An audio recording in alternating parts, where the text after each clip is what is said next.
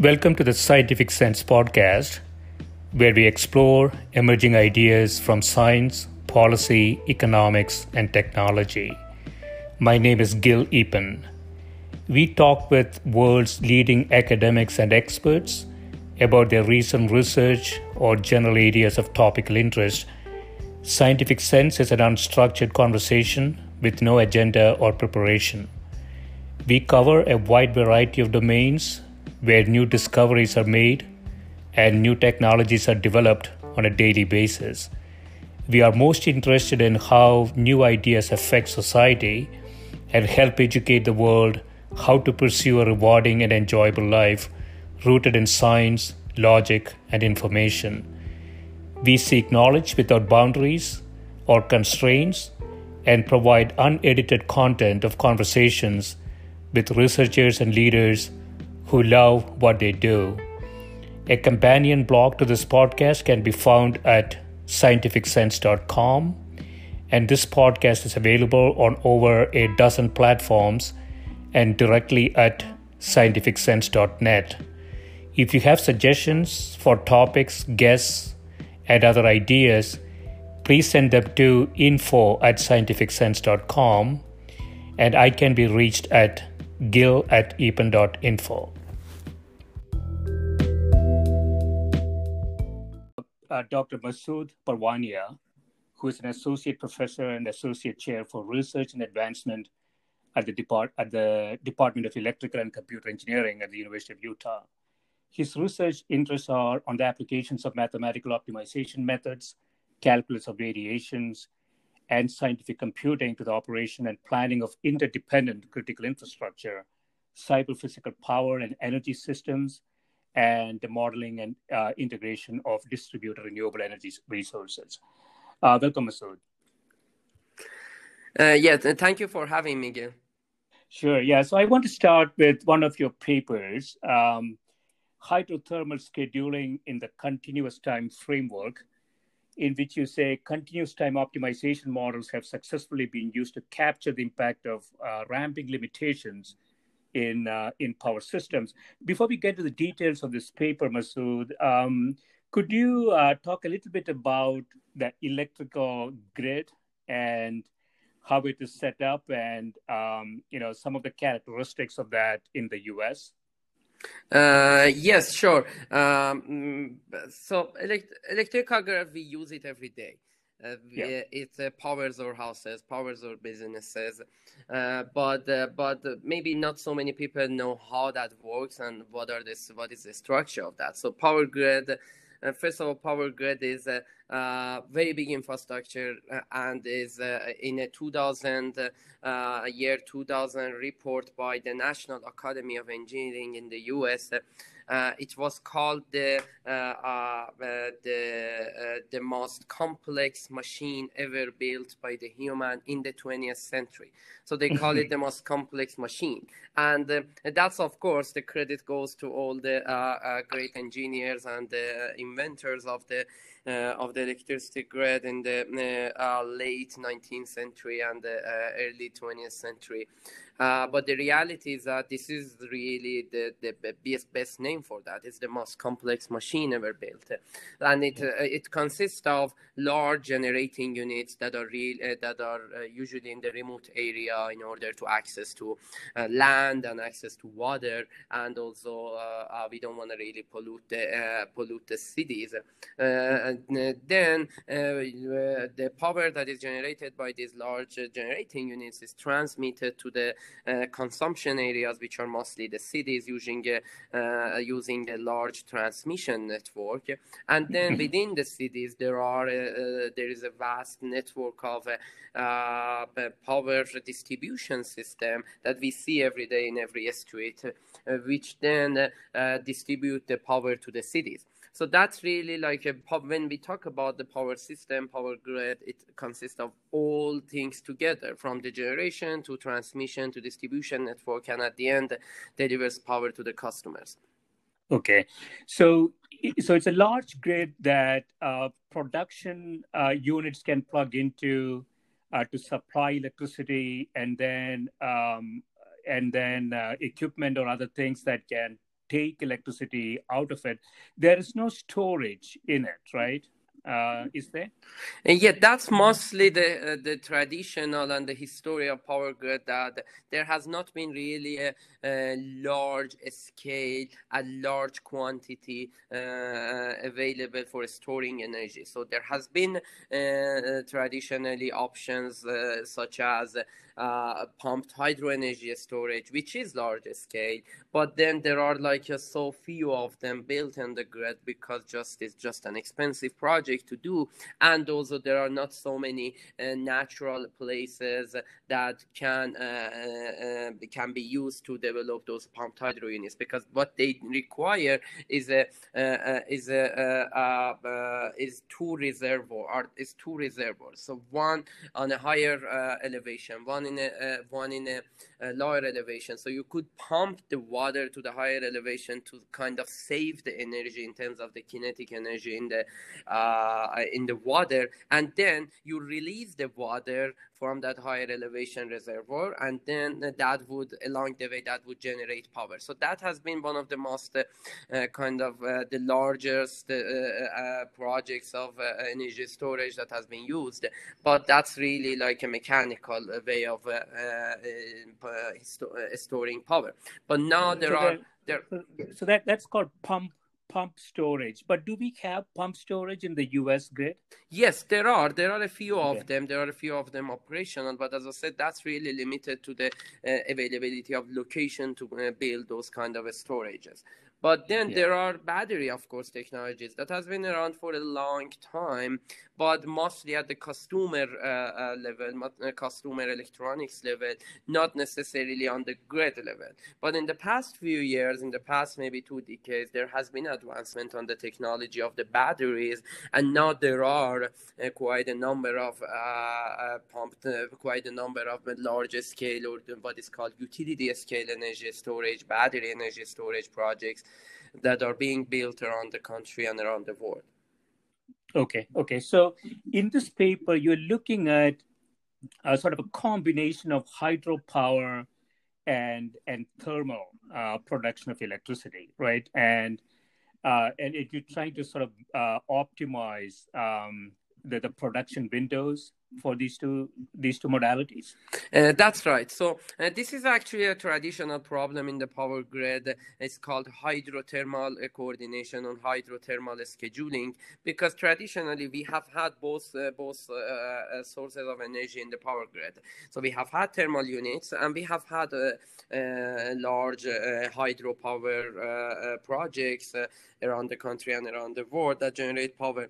But what has been happening is that there are like different ways of doing that. There are different ways of scheduling and coordinating the power that is generated by the thermal and the power that is generated by the hydro units.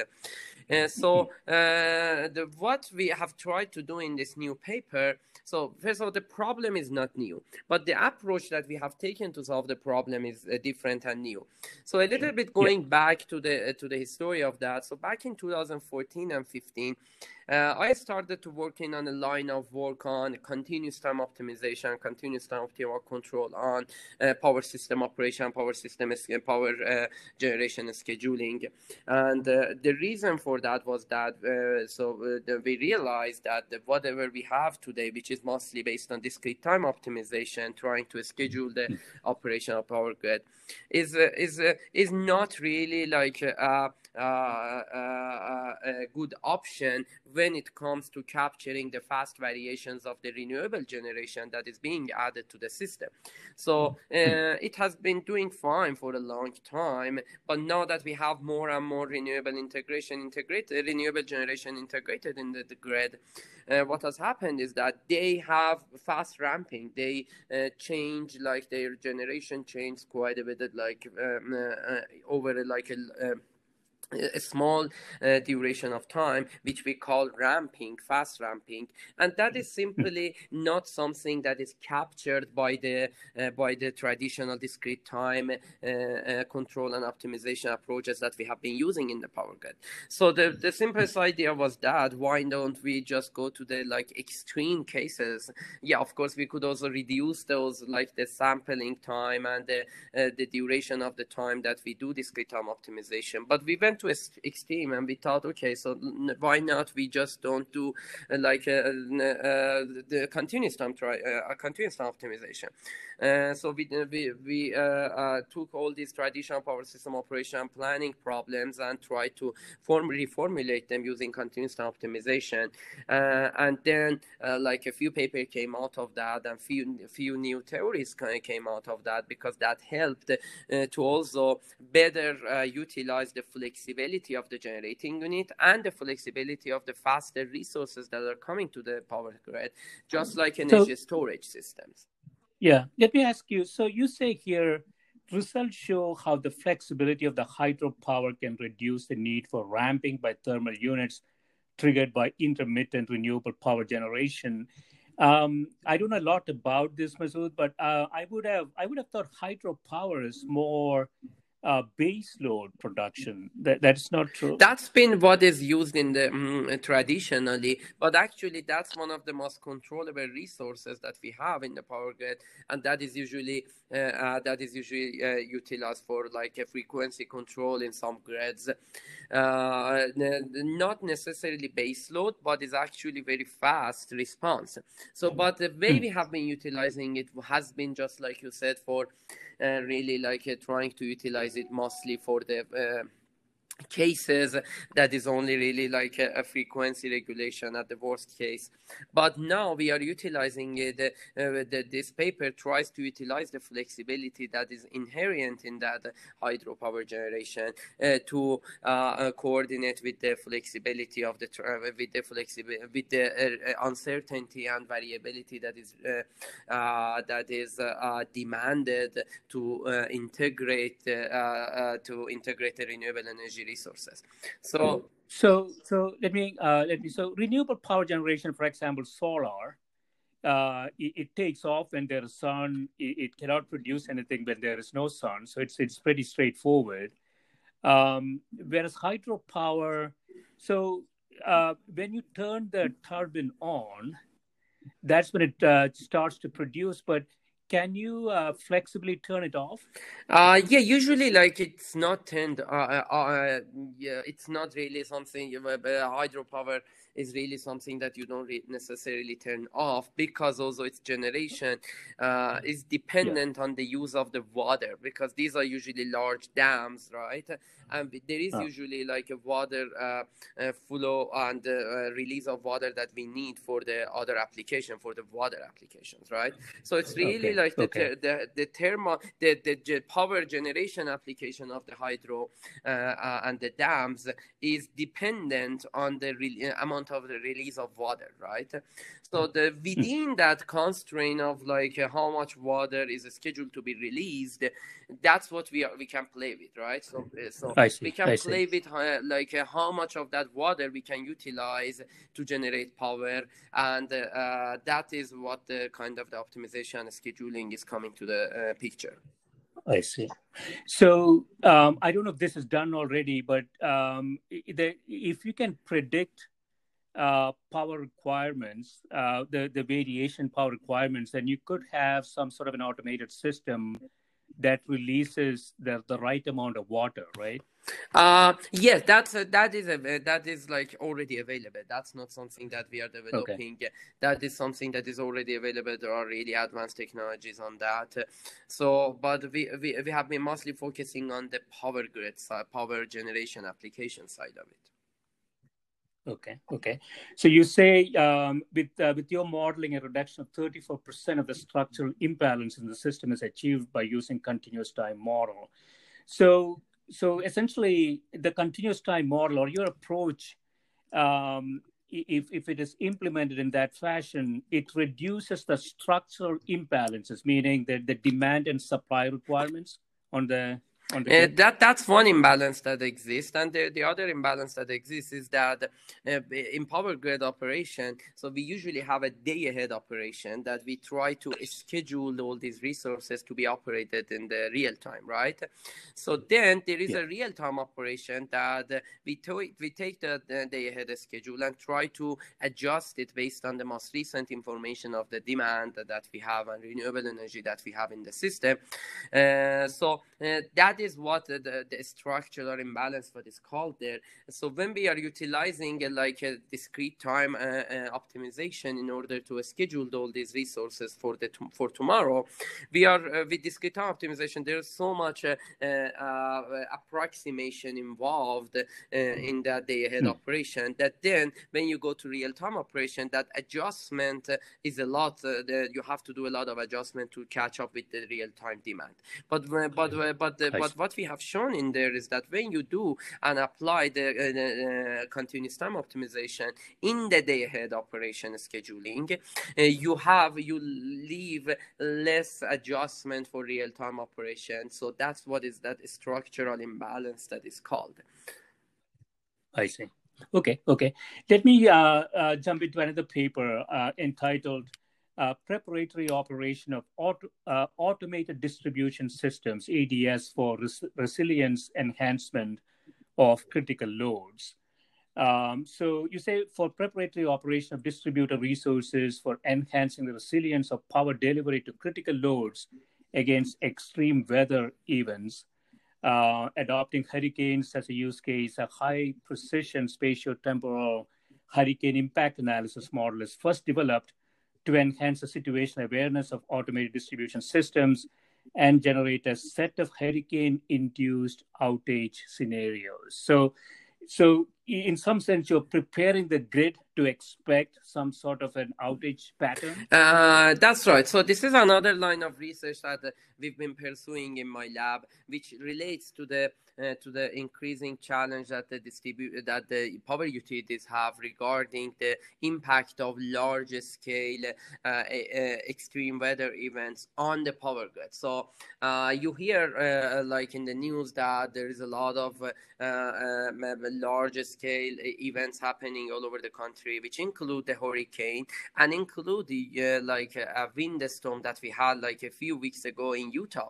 So nobody knew that we are going to get that large of a windstorm in Utah, but the wind speed that we had in that windstorm was really like hurricane level wind speed, wind gust speed.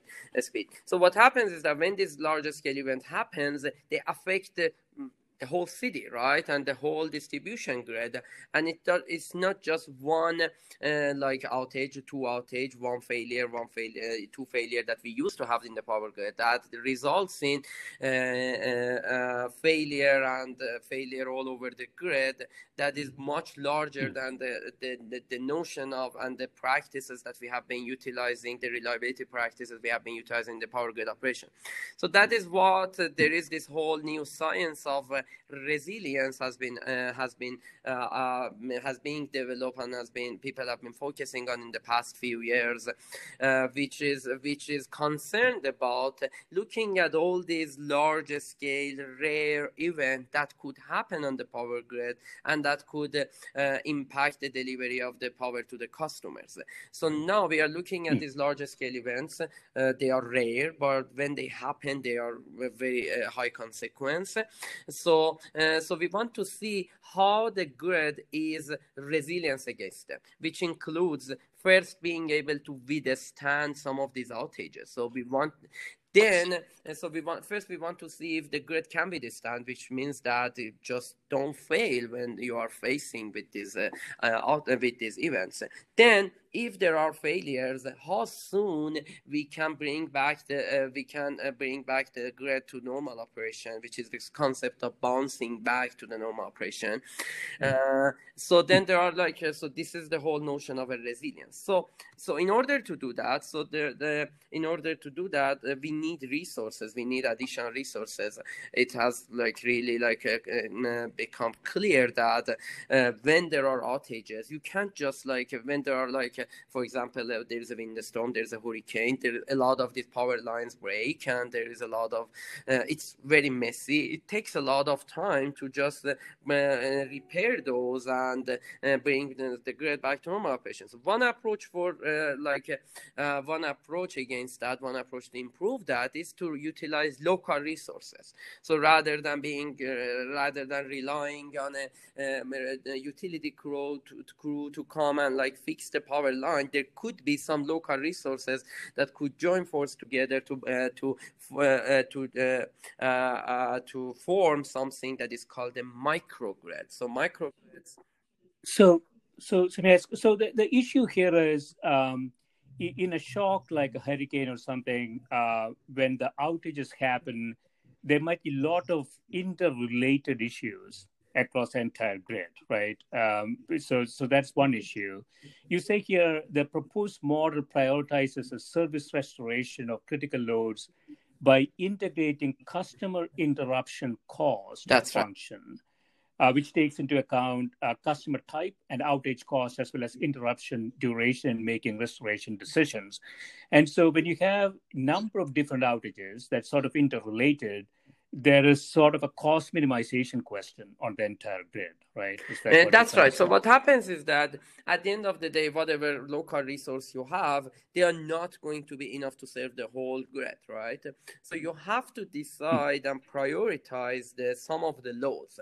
That's what we have done in that paper, is that we have tried to develop these models. We have developed these models that looks at the availability of resources that we have and how much generation how much energy that we have stored in energy storage, how much fuel we have reserved for distributed generation. Then look at the type of loads that we have around, and we are prioritizing the loads that have higher outage costs. So the different loads have different outage costs. So for example, an outage in for a residential customer, for a household, is going to cost much less than the same outage for an hospital, right? So that's the way we have tried to approach this problem, by looking at the outage cost, which is a socioeconomic information about the electricity customers, right? So then and trying to prioritize those customers, power recovery to customers that are going to have higher outage costs, which is naturally going to be more critical customers, right? Yeah. And so essentially trying to optimize within a set of constraints on the entire grid by taking into account the customer's cost, customers' requirements, as well as sort of in some critical requirements, the duration is going to be quite important, right? Hospitals and things like that. That's right. So we are looking at how we can recover those customers faster, but given, of course, the constraints that are available on the grid, constraints of the resources, and so on. Okay. You have another paper here, Deliverable Energy Flexibility Scheduling for Active Distribution Networks. So you say this paper proposes a fundamental model for defining and optimizing distributed energy flexibility, as well as deliverable energy flexibility as the aggregate distributed flexibility that's available for offering to the day-ahead energy market. And so deliverable energy flexibility. So what do you mean? Thank you for looking into that paper. So that's actually I very much like that idea.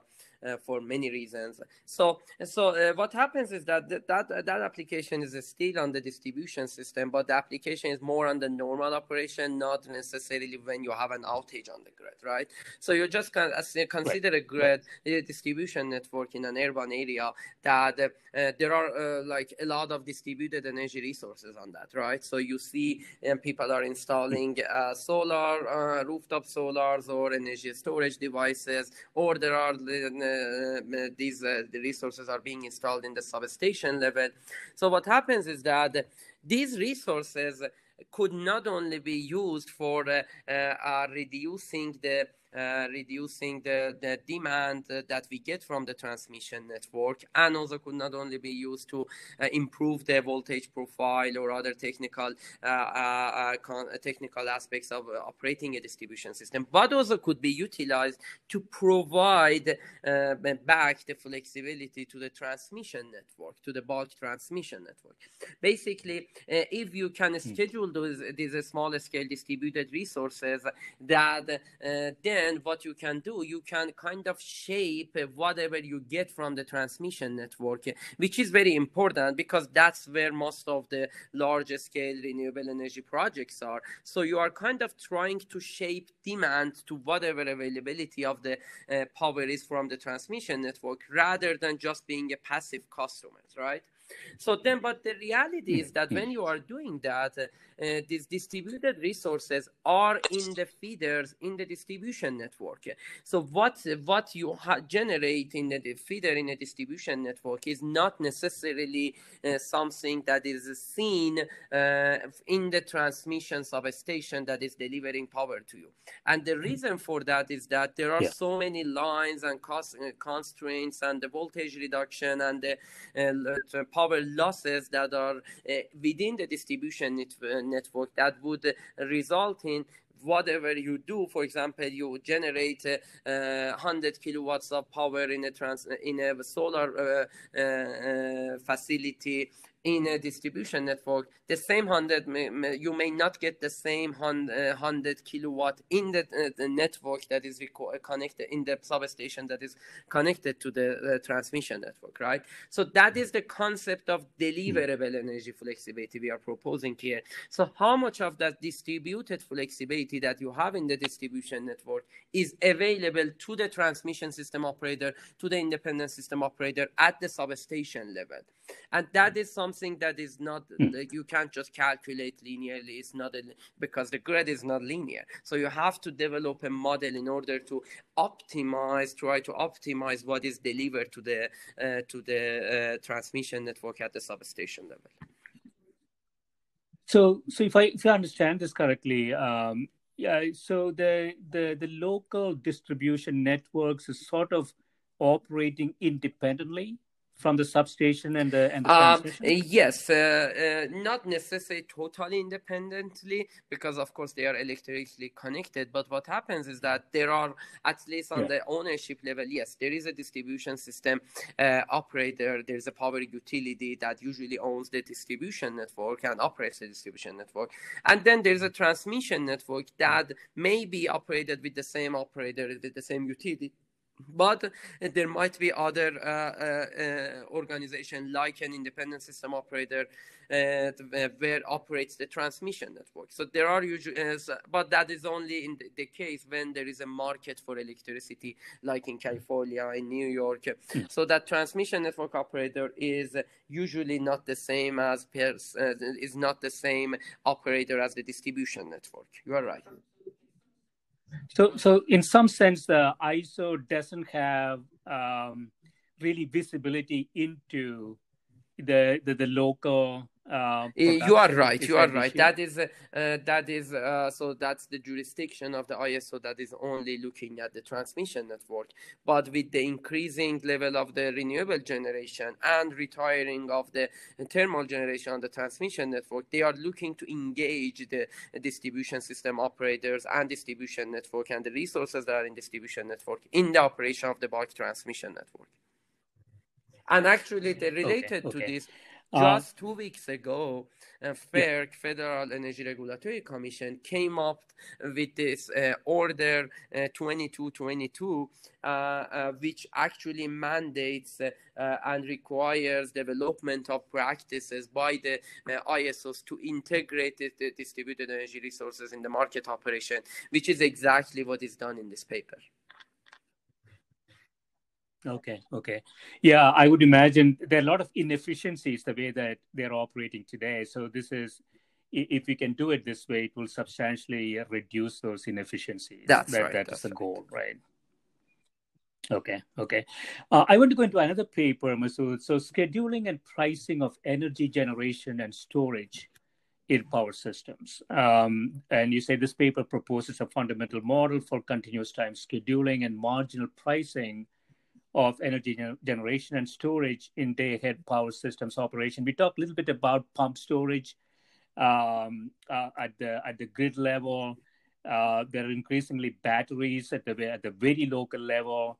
As electric cars become more prevalent, those are also storage mechanisms.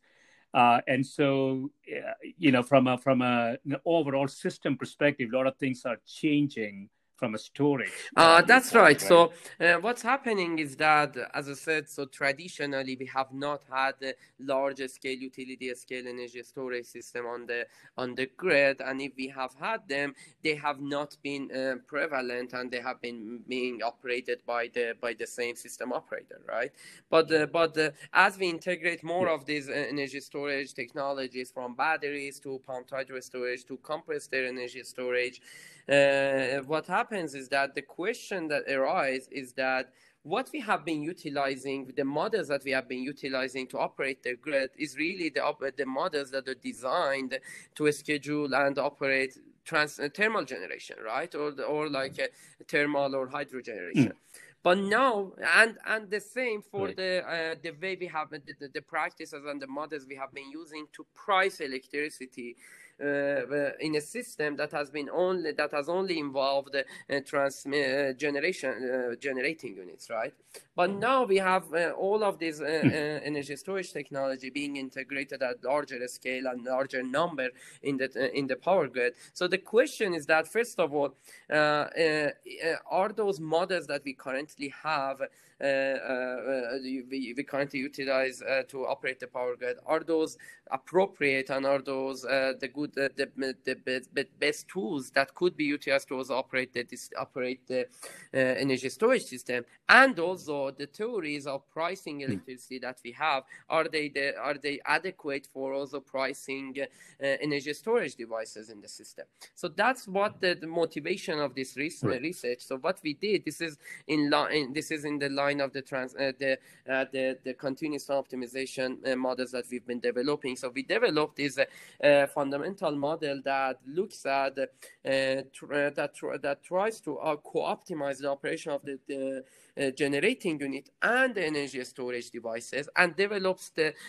theorem of a new theory for marginal pricing of electricity in the presence of energy storage devices. And we developed all these complex and fancy mathematical calculation models, formulas for calculating price of electricity in the presence of energy storage. And the results has been really kind of surprising, that we know for a fact that what energy storage does, it stores energy at some times, releases energy at some other times, right? So that's why I call energy storage is a temporal transition of power, right? That's what energy storage does. But then, the results show to us that the energy storage also saves and makes a temporal relation in the price of electricity. So price of electricity at the time that the energy storage is price of energy storage is charging is going to be related to the price of electricity when energy storage is discharging. This is really interesting result, and I really personally liked it very much. Yeah, so as storage becomes more common, whether it is at the grid level or it's at local level, generally speaking, both the scheduling and pricing of energy has to change quite dramatically, and so that is the issue. There is an optimization problem that cannot just use the status quo. Because it is now it has the ability to shift pricing on an as needed basis if you have that's right. So what happens is that's what we expect from energy storage to do, store energy at the time that there is a prevalence of energy and shift it to the time to the peak times that we lack cheaper energy. So that's what this result showed, that there is also an impact on reducing the price of electricity that we already knew. But what this new results, which is for the first time presented, shows that the price of electricity at that time is also related to the time that energy storage is being charged.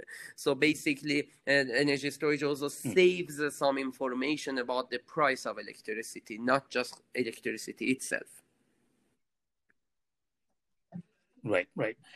Yeah, you have another problem here, which is sort of related. So electric bus charging optimization with transit network constraints. And so this is a situation that you have electrified public transportation, long-range battery electric buses coming online, and associated charging infrastructure inflict operational challenges to both power distribution and transit systems. So again, there is a spatio-temporal optimization when, how much to charge electric buses. That's right. So this is a interesting problem, because what happened that relates to my research interest on interdependent critical infrastructure. So my main research is on the power grid, but what happens is that many of the infrastructure, if we think about that, rely on the power grid to operate, right? So one of those infrastructure include the water network. So water network really relies on the power that it receives from the power network in order to operate pumps and operate pumping stations, and also like all the electrical equipment in the water treatment facilities. The other infrastructure is the transportation infrastructure, right? So transportation infrastructure has been traditionally operated totally separately, because the main source of fuel, the fuel was the gas, right? But now we are seeing a trend of electrification in the transportation infrastructure, from electric vehicles to electric buses. And electric buses, I don't mean those buses that work with the wire connected to that, right, that we have had for a long time, but battery electric buses that charge at different locations and then utilize that battery in order to operate the bus. So but we think about that. So, and there are like so just 5 years from now, there's going to be many of them. Consider 5-10 years from now that there is going to be many of these battery electric buses in the transportation network, right? And what they are going to do is that they are going to need to charge, and these charges are either going to happen at by bus depots that they park overnight, or they are going to be en route, which there are all these overhead chargers or like other wireless ground charges that they are going to use to charge, right? And there are now a few of them available in Park City, Utah. That's where the motivation of our research was. So what they do, it makes a big difference where they charge, because now they are also a moving kind of a load for the power grid, that they could charge everywhere. They could charge here, they could charge there at different times, right? But the reality is that it makes a big difference for the grid where they charge and when they charge. So that's what we have tried to do here. We have tried to model both networks. The transit network, which runs on a schedule. We know there is a bus route that they drive on that route and at the specific times. But then there is a distribution network, power distribution network, that at some points is connected to that transit network to the bus chargers, right? So what happens is that what we have done in that paper, we have tried to coordinate the charging of these buses with the constraints of the distribution network. So we have tried to, but still within all the constraints of the transit network. So we don't want to charge it too late that that it runs out of power in the middle of the road, and we don't want to charge it too early, so that may not be the best time for the power grid operation, right? So we have tried to coordinate that charging of these buses so that it doesn't affect the power grid operation negatively, but also become some sort of flexibility that is provided to the power grid. And there is a sort of a combined problem also as these number of buses, electrified buses, increase. There is also a transportation problem that needs to be solved simultaneously, right? So congestion, weather, those types of things could also affect this optimum. That's right. So that's what we have done in this paper. We are not only modeling the power network, which is the power distribution grid, but also we are modeling the transit network of the transportation network and how the buses are running in that. And that's actually a pretty complex optimization problem. But the formulation that we develop is pretty efficient, that could be solved in a very fast fashion. You are right. So we are basically modeling both networks here. Yeah, and another paper, you touched on this already. It's about demand response scheduling for water distribution systems. So it's not something that I never thought about. So energy-intensive infrastructures, water distribution systems are promising candidates for providing demand response and frequency regulation services in power systems operations. So water distribution is really taking electricity for pumps and so on, but there could be things in there that you could optimize, such as when the pumps come on, where water tanks exist and how they interact, and hydraulic operating constraints and so on, right? So it's again a simultaneous. That's right. You are right. So this, as I just mentioned, so this is yet another network that is relying on the power network to operate, right? Which is the water network. So, and that's quite actually that's not this is not the first time that we are exploring the application of demand response for the water network. So it has been already utilized in many actually power utilities and water utilities as a source of demand response, because these pumps are these are variable speed pumps. These are really large pumps with large generation, that even by some percentage of like a reduction in the load or shift in the load of that, some like a reasonable amount of demand response could be provided for the power grid.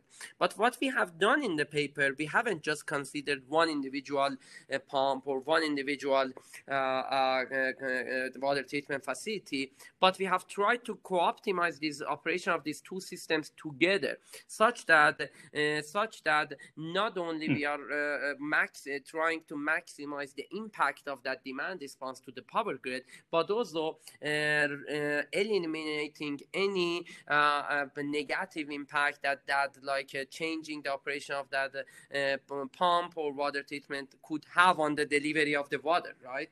Because the main function of a water network is to deliver water to customers. And if and they would only do demand response, they would only try to help maybe the power utility or get paid for that if that doesn't hurt their main functionality, right? That's what we have done in this paper. We have tried to model both networks to make sure that we are scheduling that demand response in a way that is not going to hurt the operation of the water network, and is also going to be the most beneficial for the operation of the power network.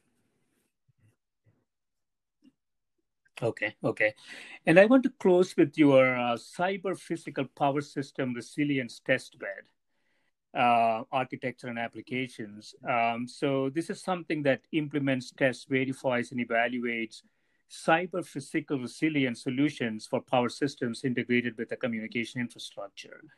So this is a way to sort of test scenarios and come up with ways to protect the potentially. That's right. So one challenge that the power grid research faces is that we do research in the academy and we develop tools, but the reality is that there is a long way from turning this research that we are doing into something that is utilized actually in the utility and in the industry, right?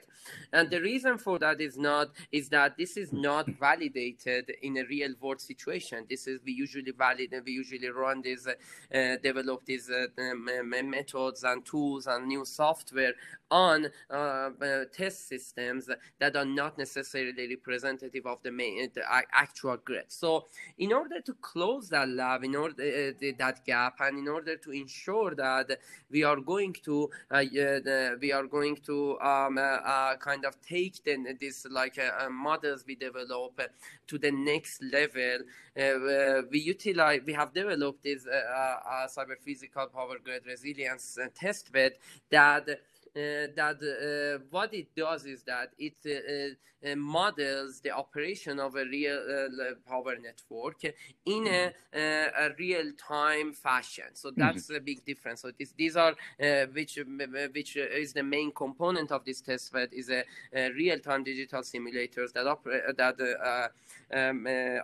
that simulates the operation of power grid in real time, and then integrate many physical components such as relays, such as real-time automatic controllers, and also all these methods that we may develop, all those control methods that we may develop, in order to see how are these models and how are going to work with the real-time simulated power system, and also with all these other relays and the physical components that are connected to this real-time simulator, in order to see if this is really kind of trying to emulate the operation of a real power network in a lab space, right? So which kind of would help us to see if these models and methods that are developed are going to work in a real world, so that this is just one more step in order to ensure that we are validating the methods and are not just leaving them on a paper or on a toy code that is not applicable in the real world. Right. Yeah. So in conclusion, I want to ask you, if you consider sort of a 5-year horizon, do we have sufficient investments in the power grid, or we need to invest a lot more into it to really make it robust and reduce? So that's a very good question. So first of all, we have gone a long way. So utilities around the country have done a lot in the past decade or so in order to enhance the resilience of the grid. That has included installing many automation equipment, installing more monitors on the grid so they can have a better situational awareness on what is happening on the grid and where is the failure, where is the outage. So these are the things that we really need to do: increase situational awareness and increase control on the grid in order to make it more resilient. In addition to that, we also need more hardening on the grid. So, for example, at some locations, we know we may be better off to bury the power lines underground in order rather than just exposing them on the air so that they break or they fail or the tree falls on them. So there are many hardening approaches has been pursued by the power utilities, and also there's a lot of installing smart equipment. In addition to that, there has been a lot of project installing energy storage, installing solar generation, installing other sources of generation for enhancing the resilience. So a lot has done, but of course that's just a beginning of that. I believe this is an opportunity for the power utilities to look at their aging grid and see what they want to invest on that in order to, first of all, modernize it and then enhance the resilience along with enhancing efficiency. So I think.